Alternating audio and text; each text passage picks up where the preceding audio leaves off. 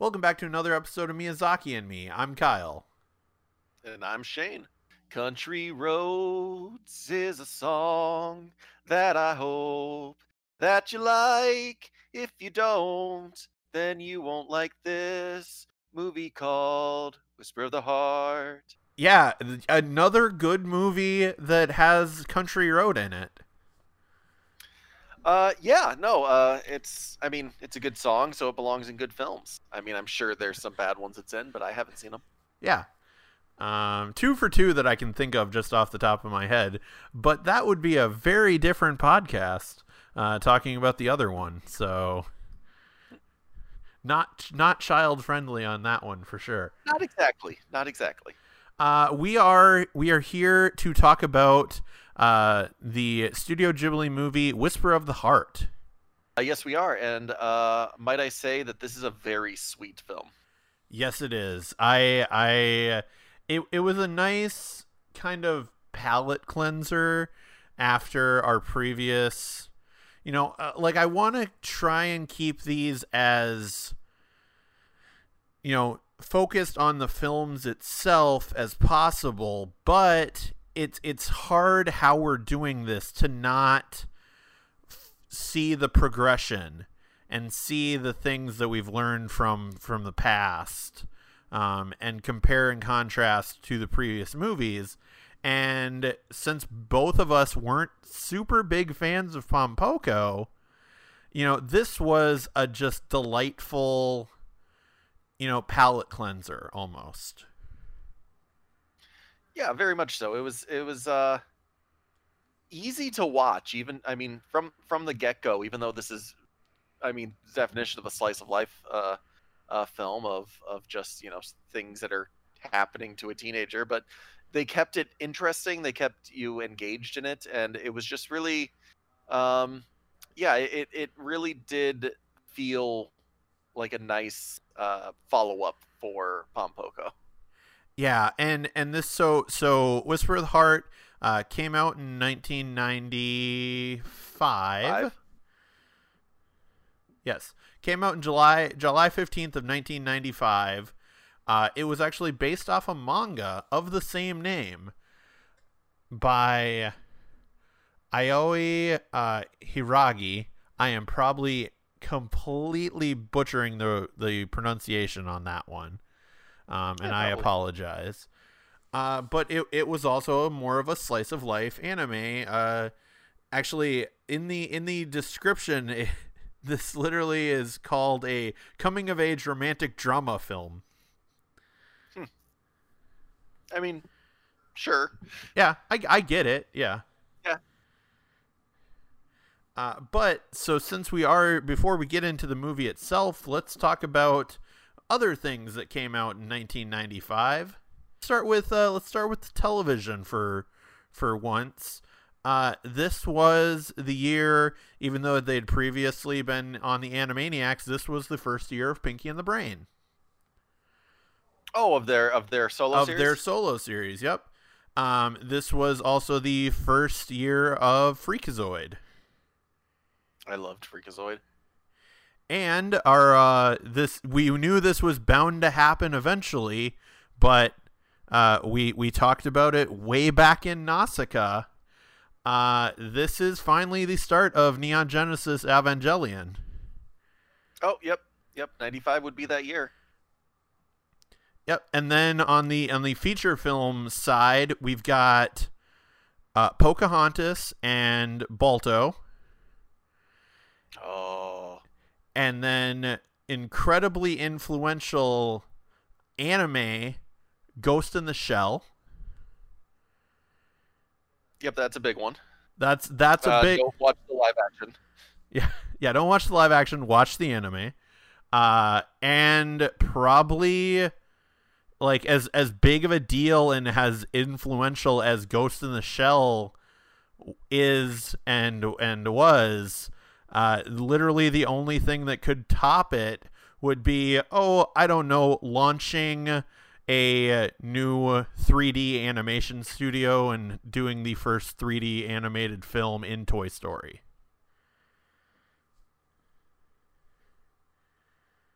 I heard that one did well. Yeah, it did well. And actually, coincidentally enough, there were actually some 3D elements in this movie.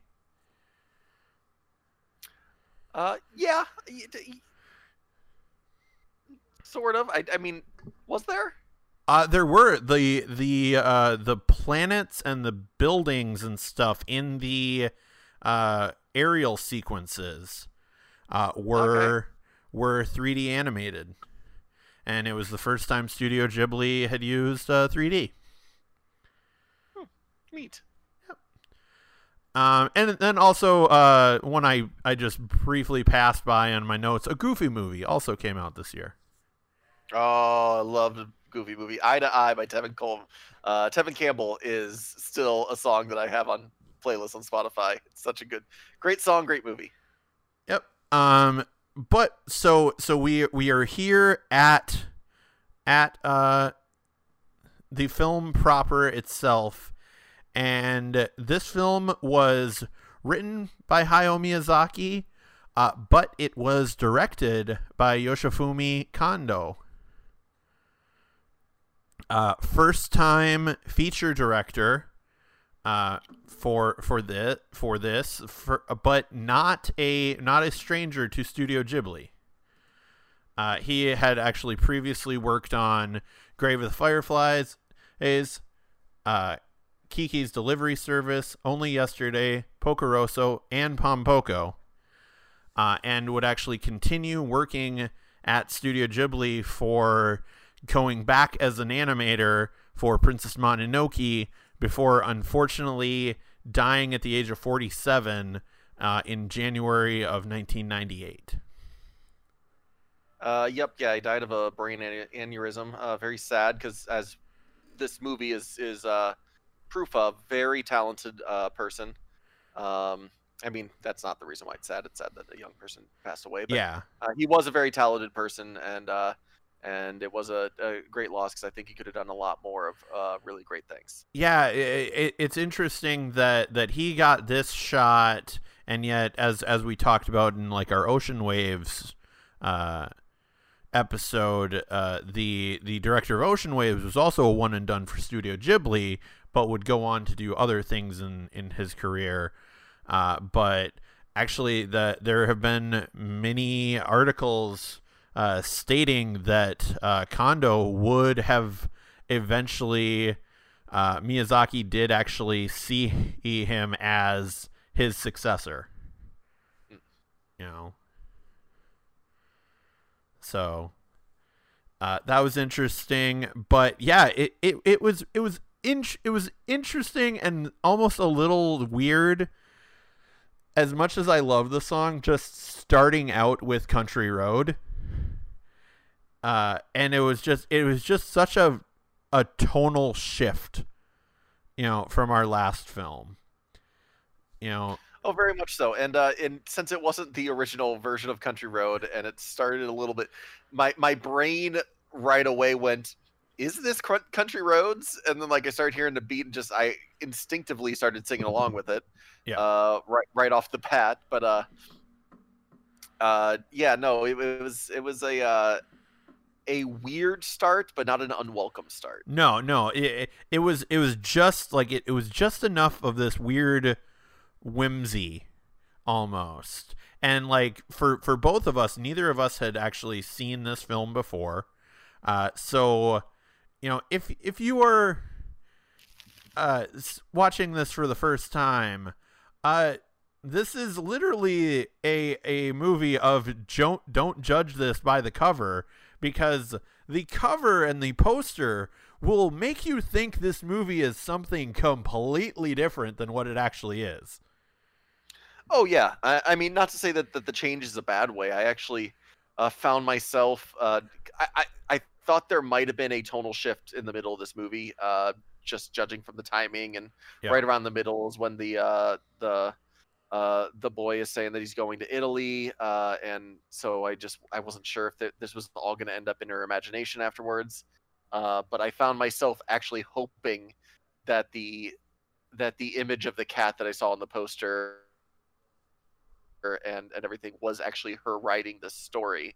I actually found myself wishing that the first time she sat down with the Baron figurine and started like making up oh were you left at the altar, like started saying that stuff, and I just went, man, I hope this is her writing a story, and luckily it was, which was great. Yeah, I'm so happy about that fact too, because like we said, like we enjoy, you know, like the very fantastical, but like we also enjoy these slice of life animes a lot more than I thought I would.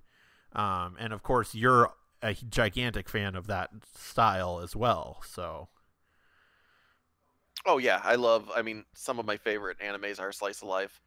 Um, Generally a little bit more heart wrenching than this for some of my slice of life enjoyment, but this one was sweet. I mean, it told a young love story essentially from beginning to, not obviously not the end of the love story, but from the beginning of it to the actual fruition of it, I suppose. yeah, And and they do a really good job of doing it, and they do a good job of making it a young love story where it's not like, I mean, yes, her goal is to catch up uh to a boy and like try to like she wants to feel validated that she could be with him, which is not always the best kind of thing, but it wasn't in a way that it was like she's not good enough to be with somebody. She wanted to figure out what she wanted to be in her life, not what that she wanted to be something better for him. And that was yes, really good. And they really displayed that well near the end when they're like riding up a hill together, and he goes, I told myself I'd get us both up this hill. And she jumps off the bike and she goes, I am not here to be pulled along by you. If I'm going to go with you, I'm going to be helpful. yep. I'm not just going to be carried by you. And I was just like, I like that. I like that a whole hell of a lot for a kids slash young adult movie, where, you know, young girls will see that, and yeah, it's a very good message, and a very good, and done in a very good way. Yeah, I liked. I actually put that in my notes of, you know, the hill climb is a very Studio Ghibli metaphor. That scene was just, you know, the fact that it's like, yes, this one, and it's a good balance for any type of relationship too. Like you can have, you know, maybe the one who is pushing things a little forward, and it has a driven, but you know, the other person isn't just going to sit idly by. Like in an ideal like relationship, the other person isn't just going to sit idly by. The other person will be there to help and pull their own as well, you know, and do what they can to help out.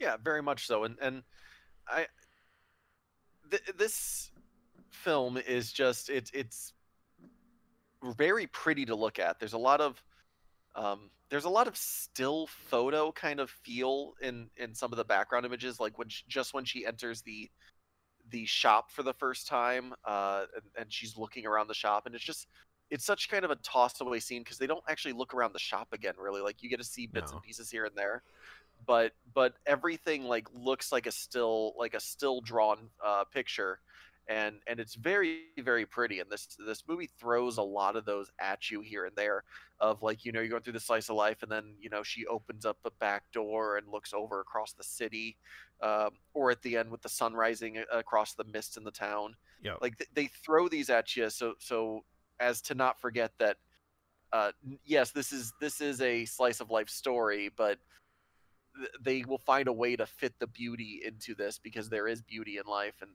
it doesn't have to be fantastical to show it to you. Yep, I completely agree, and I like the fact that we also get, starting out even in this film, we get the character's perspective, and like you don't see it, like it's not an obvious thing right away, that Shizuku, our main character, you know, should be a writer from the beginning. But it seems like she's completely obsessed with like, oh, I want to read 20 books during our summer break. And that's actually where we get introduced at first to Seiji, is the fact that he is always checking out that book right before she did. So she starts noticing this name always on her in the card catalog portion of the books from the library.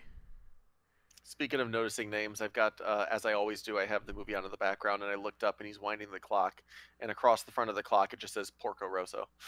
Yeah, yeah, we were actually just talking about that before we started. How you said like, oh, I didn't notice as many Easter eggs, and I was like, well, that's because like everything was like, there was an Easter egg and like almost a little homage, but not like spot on. Like there's in the background, there's a Cloud City, but in when on her desk, but it's not La Punta. It's just a Cloud City. And then even again on her desk, you have a little witch riding a broom, but it's not Kiki.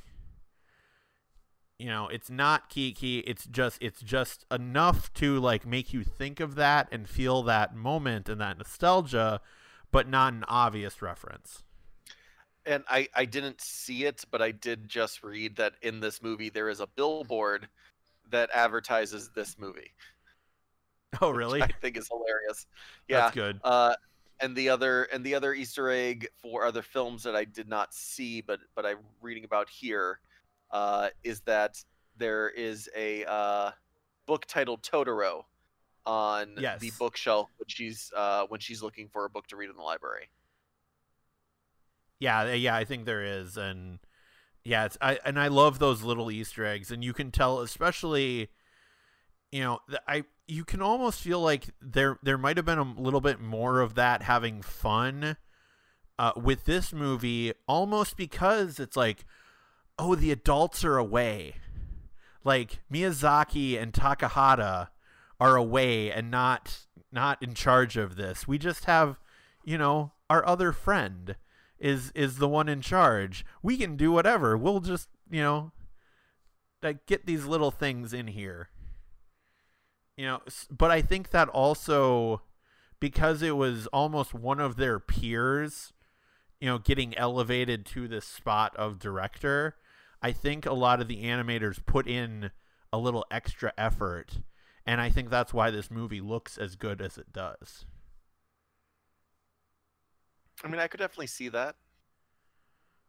Like I said, this movie is very pretty, and by all rights, doesn't have a lot of room to be pretty because it's in the middle of a city the whole time. Like there's a lot of reasons why this this could have been the first Ghibli movie where you just straight up went like, oh yeah, there wasn't much there in the animation, but obviously that is not the case, which is well, but I mean, like making the comparisons of what we've seen so far. I mean, for the most part, Kiki's Delivery Service mostly takes place just in a city, and yeah, that but that's also fantastical. Yeah, it is also fantastical, but when she's not flying around, she's in a city going through the streets. So there was, I'm just saying, there was capability of, like still making that everything look fantastic, visually. I got just a straight pure, like forced out of me wide-eyed smile while watching this film as well. And it was during the scene where he's playing the violin, and trying to remember, Seiji's playing the violin, and she's singing along, and then the grandpa and his friends come downstairs and they start playing along with them, and I was just smiling ear to ear because it was such a sweet, nice scene, and it was I mean, the music was good, and the lyrics to the song, which was not the not the regular lyrics of the song were like nice lyrics. They were good. Yep. They were fun. Um, So yeah, was that so full disclosure, like we again watched it mostly separately, just so we kept each other's opinions, but Shane was watching it while I was upstairs, and because we live together, and I audibly heard you laugh like really loud at one point, and I wonder if that's the scene that it was. that was not the laugh scene. Okay. Um, I'm trying to remember exactly which scene got the one big laugh out of me. I think it was a way she reacted to her sister doing something. Oh yeah, because her sister's awful, as we discussed, or like just before we started rolling this podcast. Yeah. Yeah, like her sister's. Oh yeah, and yeah, maybe I think her sister her sister the one who said reading all those books actually did you some good. Yes. Yes. And it's like, yeah, that's what the point of reading, like, is so you can learn things and grow, hopefully, and be entertained, obviously, as well. But especially when you're in middle school, like, the more you read, the more knowledge you will amass.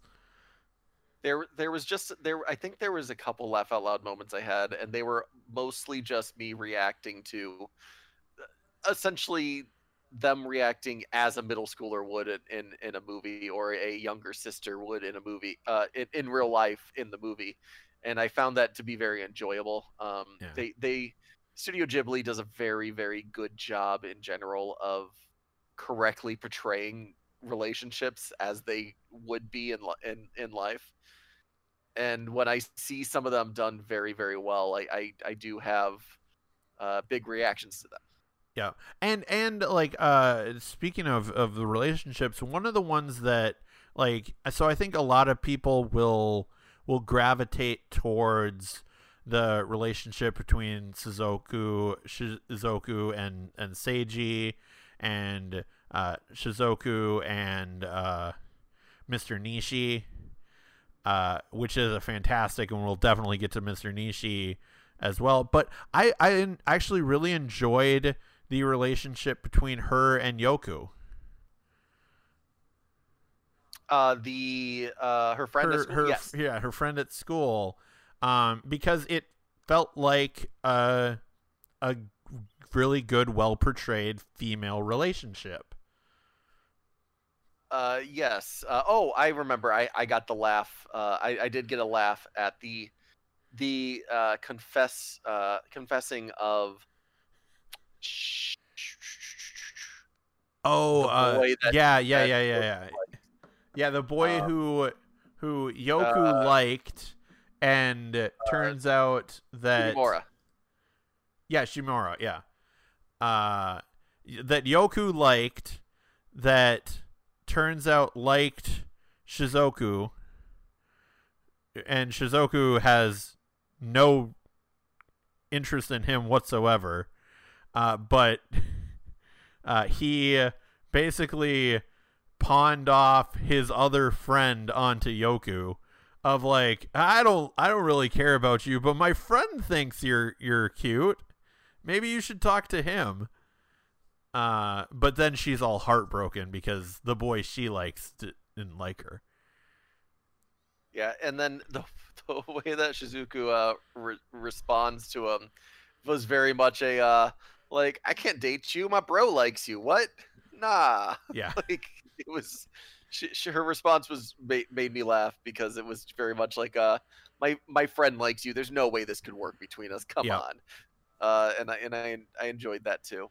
Yeah. And Yoku and Shizuku, the fact that one of the scenes, it's after towards the end of the film, actually, when Shizuku realizes she wants to be a writer, is them talking about, and this is one of the things that I just culturally understood finally throughout this movie, and that was I've always thought that the high school exams were similar to our like ACT and SATs, of like they were supposed to be done like towards the end of high school, but apparently they're done in middle school. And finally that made me realize, like, oh, the age of these characters is like, oh, they're younger, so like they shouldn't really have everything together yet. Yeah, and a way to see any kind of anime in my sense is if someone seems like a high schooler, they're probably a middle schooler, and if someone seems like a college student, they're probably in high school, because they age up all their characters to kind of make it fit. So they're Yeah. either a little kid or they're high schoolers. Is kind of the way that Yeah. they set up kids in most animes. And Yeah. then yeah, when it comes to the way that it works in Japan is that there's a high school exam. They You can move on to learning a trade if you don't go to high school, because it's kind of when you try to figure out what you're doing with your life. And then there are college exams at the end of high school to try to get into college as well. Okay. But yeah, I just found it interesting, and it's always a lot of these teenage, coming of age stories are like, I don't know what I'm gonna do. I should have figured this out already. And I'm just thinking, it's like, you're like 12. Like, you're fine. I'm 34 and I barely know what I want to do with my life. So yeah, but I mean, all these characters would be, I think, 14, because there's middle school ends in 9th grade, and high school's only 3 years, and it's a culture where they mostly want them to either know what they're doing or go to high school, is essentially what Okay. the idea is. If you know what you're doing, it's okay to skip high school, but it's not okay to skip high school if you don't know what you're going to do yet.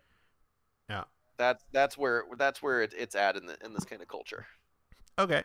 And so what kind of sparks Shizuku's realizing that she has to kind of figure out is actually meeting Seiji, and the fact that Seiji already knows kind of his goal, his end goal of like, he wants to go to Italy and build violins. Like, he doesn't even want to play the violin, he just wants to build it. And that was a really interesting thing. And yeah, as we said, Seiji's, we find out, grandfather is the owner of this antique shop that has this, probably was like porcelain, maybe. I mean, it was a statue. It was a statue of some sort, yeah. And then it had gemstones for eyes. So they don't really get into what the statue was made out of. They just kind of get into the history of the statue, of where he found it in Germany and everything like that. But yeah, but that is the Baron. So that is the cat that you see on the cover of the poster, on the DVD Blu-ray cover. In spoiler alert, the cat returns when we get to that in the sequel. And so that's the visually interesting part that you see on the poster of like, oh, what's this? But it ends up being something completely different, and I'm actually really pleased with that. So typical high school, middle school age children with their relationships. The first time, especially that Shinzoku and Seiji are in different classes, that means, they don't see each other as much, but that also means once the rumors that they have been spending time together at this shop and, around town, starts to circulate, that means the entire school knows about it. So when Seiji tells her that he's leaving for Italy on the rooftop, the entire class is like gathered in the stairwell just looking. Like, ooh, what's going on? We want to know. Yeah, and that was also kind of a sweet moment because this was before Shizuku has essentially decided that she does like Seiji. She has been very adamant about not enjoying this boy and thinking that he's kind of hard headed and but it's they do it in a way that you tell it's a teenage thing that Yep. she does like the kid, but it was also a kind of a sweet and tender moment when she catches the classmates. They all fall through the door and she goes and runs and yells at them, and the two girls that were, I believe they were the same two girls that were hanging out with her in the club earlier with her and her other friend, Yes, they were. were waiting out and like kind of laughing a little bit, but Shizuku starts to cry and runs away, and their reaction changes from like a laughter to like a, oh no, this is serious, we don't know what to do kind of face, and then she Yeah. runs away. And it was also kind of a tender moment because you could see that Shizuku obviously is in love with Seiji, and is now reacting to the news that was given to her, and it's also the catalyst into her deciding she needs to find herself and find out what she wants to do, and what it is that's going to make her happy. Yep. And of course, it would not be a Studio Ghibli movie without guidance to get onto her path from a just wise old character. And that was Mr. Nashi. Yep, as I said when she first walked into the shop, I went, well, time for her to meet a wise old person. I wasn't sure if it was going to be a man or a woman, because they You they never kind of know. mixed that Yeah. up. But I knew a wise old person would be in that shop, and yep, Mr. Nishi was there. Yeah. He definitely ended up being one of my favorite characters from this. And just super supportive as well of, because Shizuku ends up asking permission if she can write a story about the Baron, the cat doll in the tux. And Mr. Nishi gives her the permission, and also kind of helps her out with the like interesting gemstone, references and that kind of stuff. And then not even fully knowing the whole story yet, but his one request was, oh, I'm fine if you tell this story, if you write a story with basing on this character, but I want to be the first one to read it. And that also built to the later on when he did read it, and he was able to, she was convinced. She goes, the dialogue's bad, like she kept saying all these things that were wrong with the book, and he goes, well, yeah, it's a little rough, but the beauty is there, you just have to refine it. Yep. Yeah, And I actually wrote down one of the quotes, and it says, "You sound like all of the other artists I know. No one should expect perfection their first time out."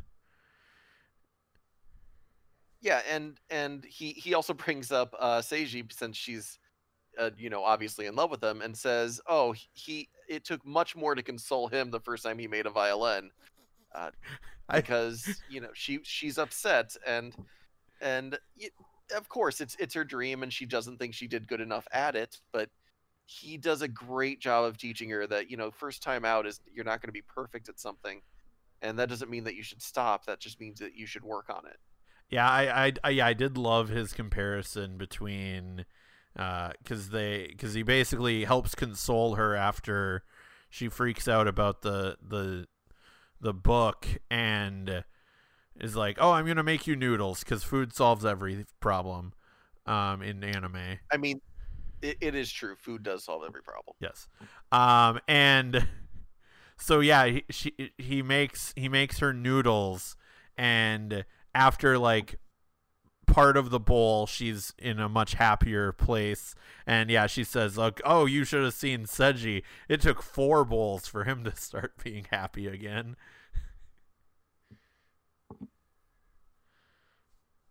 It was great. And It was it was I do love the talk about the gemstones, and the gems inside a gem. Was a great metaphor as well. and it was a good metaphor for her, and it also led to a good line from her, and she goes, "But what if I'm just a rock?" And then without him having to say anything else, she goes, "You know what? I'm going to try anyway." And then I believe they cut back to him, and the old man just kind of smiling a little bit, and which is nice, because you never find what's inside of you unless you go looking for it, is the whole message of this movie. Yep. One thing that I also enjoyed about this movie was the supportive parents. Yes. That the I mean, they wanted her to succeed, and when they weren't succeeding the way that they wanted her to, when she wasn't going down the path that they wanted, they didn't tell her that her way was wrong, and that she had to, like, they weren't there to cause an issue for issue's sake, that some parents in movies are. They literally sat her down and went, "Is what you're doing important?" She said yes, and they said, "All right, we support you in it. We just goes." And it took the sister pointed out that they want you to follow their path, and she's like, "I know that, but having the support of parents like that is important for young people, and it's really nice to see in a movie, because you don't actually see it very often. At least you don't normally. Generally, if you do see it, it's not from both parents. It's just from a single one of them. Yeah, that's true. It's always like one or the other. It's not always both. And any difficulties she did have with her parents, it was more the fact that it was like, Shizuku, you're not studying, you're not putting effort in, and also you're not talking to us. Like, you're not communicating, what is your problem and why aren't you doing it this way? But then once they find out, she's like, well, I'm actually working on this other project that means more to me right now. Oh, and her mom kind of agrees with it. Her dad's like, well, I've seen how often you're coming into the library, and I liked the joke, the little line as well of him going, it's like, wait, Shizuku's in the nonfiction section? What is she doing in there? Because He said, "I've never seen her read anything but fairy tales." yeah, but what she was doing was she was doing research on these gemstones to add, some actual flavor and some actual facts to her fairy tale, which is always a nice thing, slightly grounding it in reality, but then also, taking that and being able to be like, oh, okay, I can take that, and that little germ of an idea will spread and create all these other things in my story.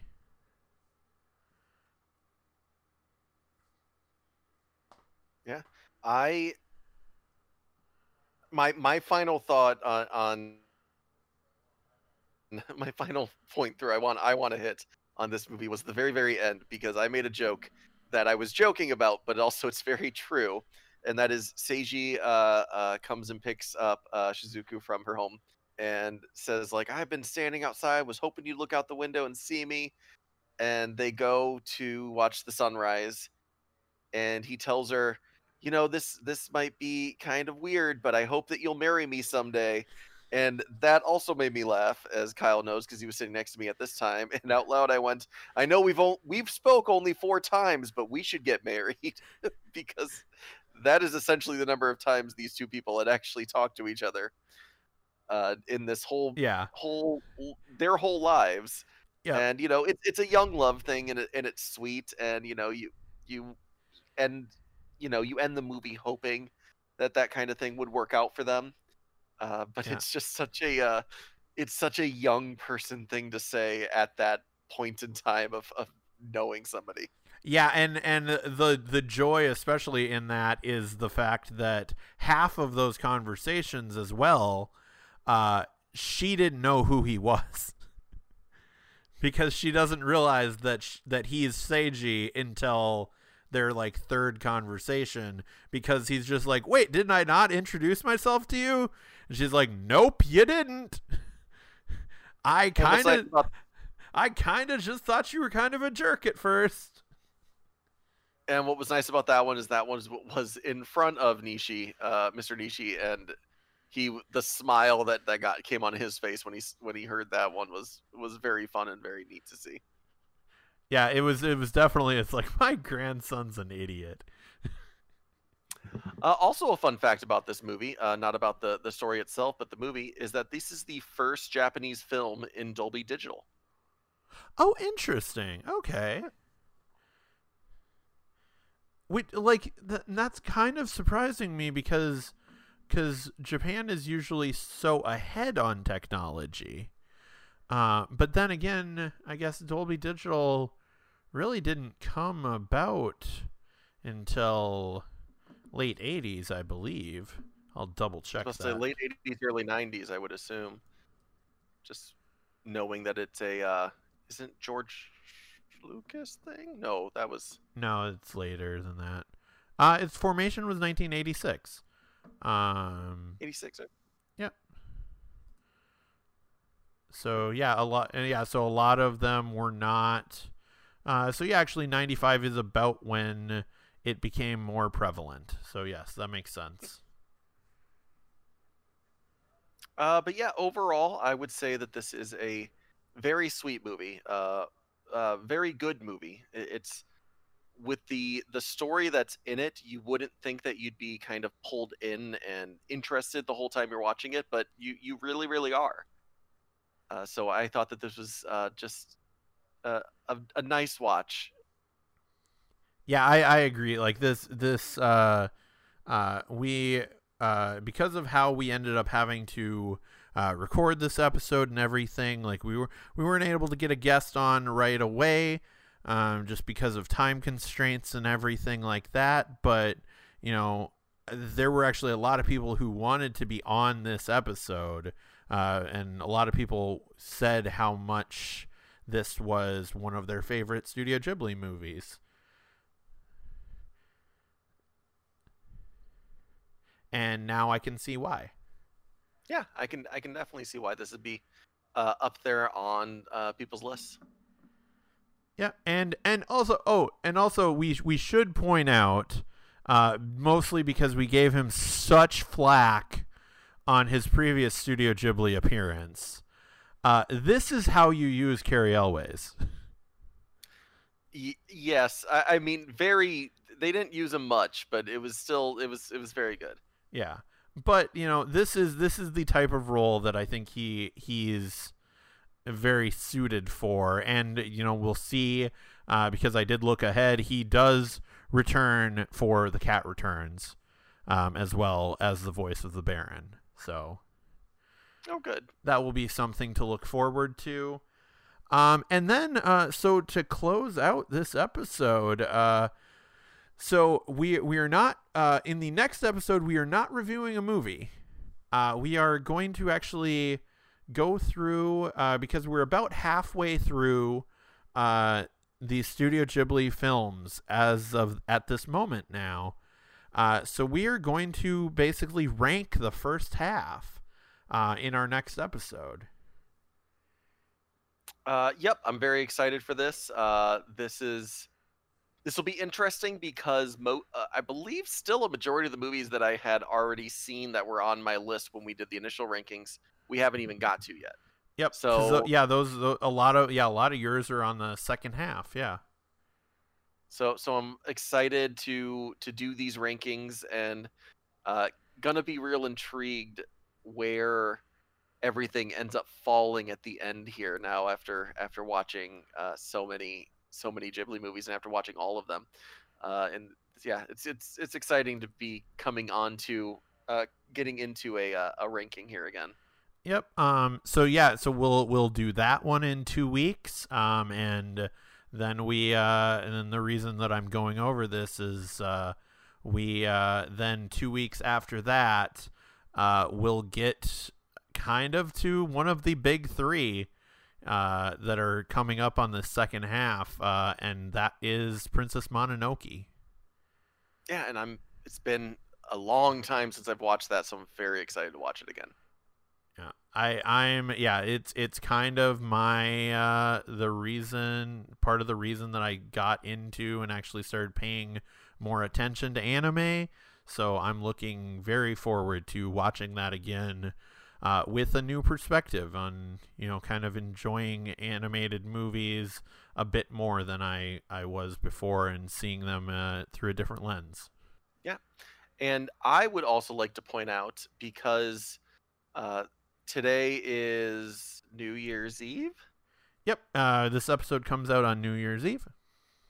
Okay, so being as it's New Year's Eve, that means in 5 days, the namesake of our show will turn 80 years old. So I wish a happy birthday to Hayao Miyazaki. Happy birthday to Hayao Miyazaki.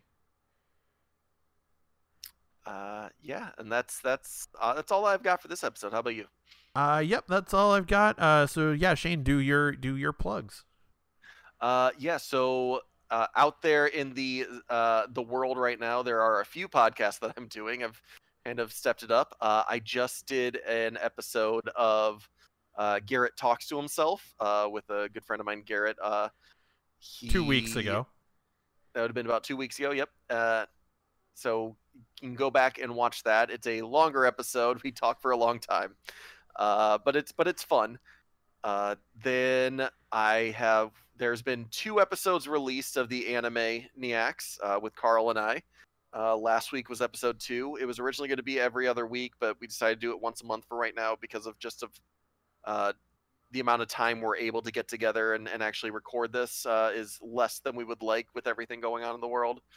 So we're trying to get it out about once a month.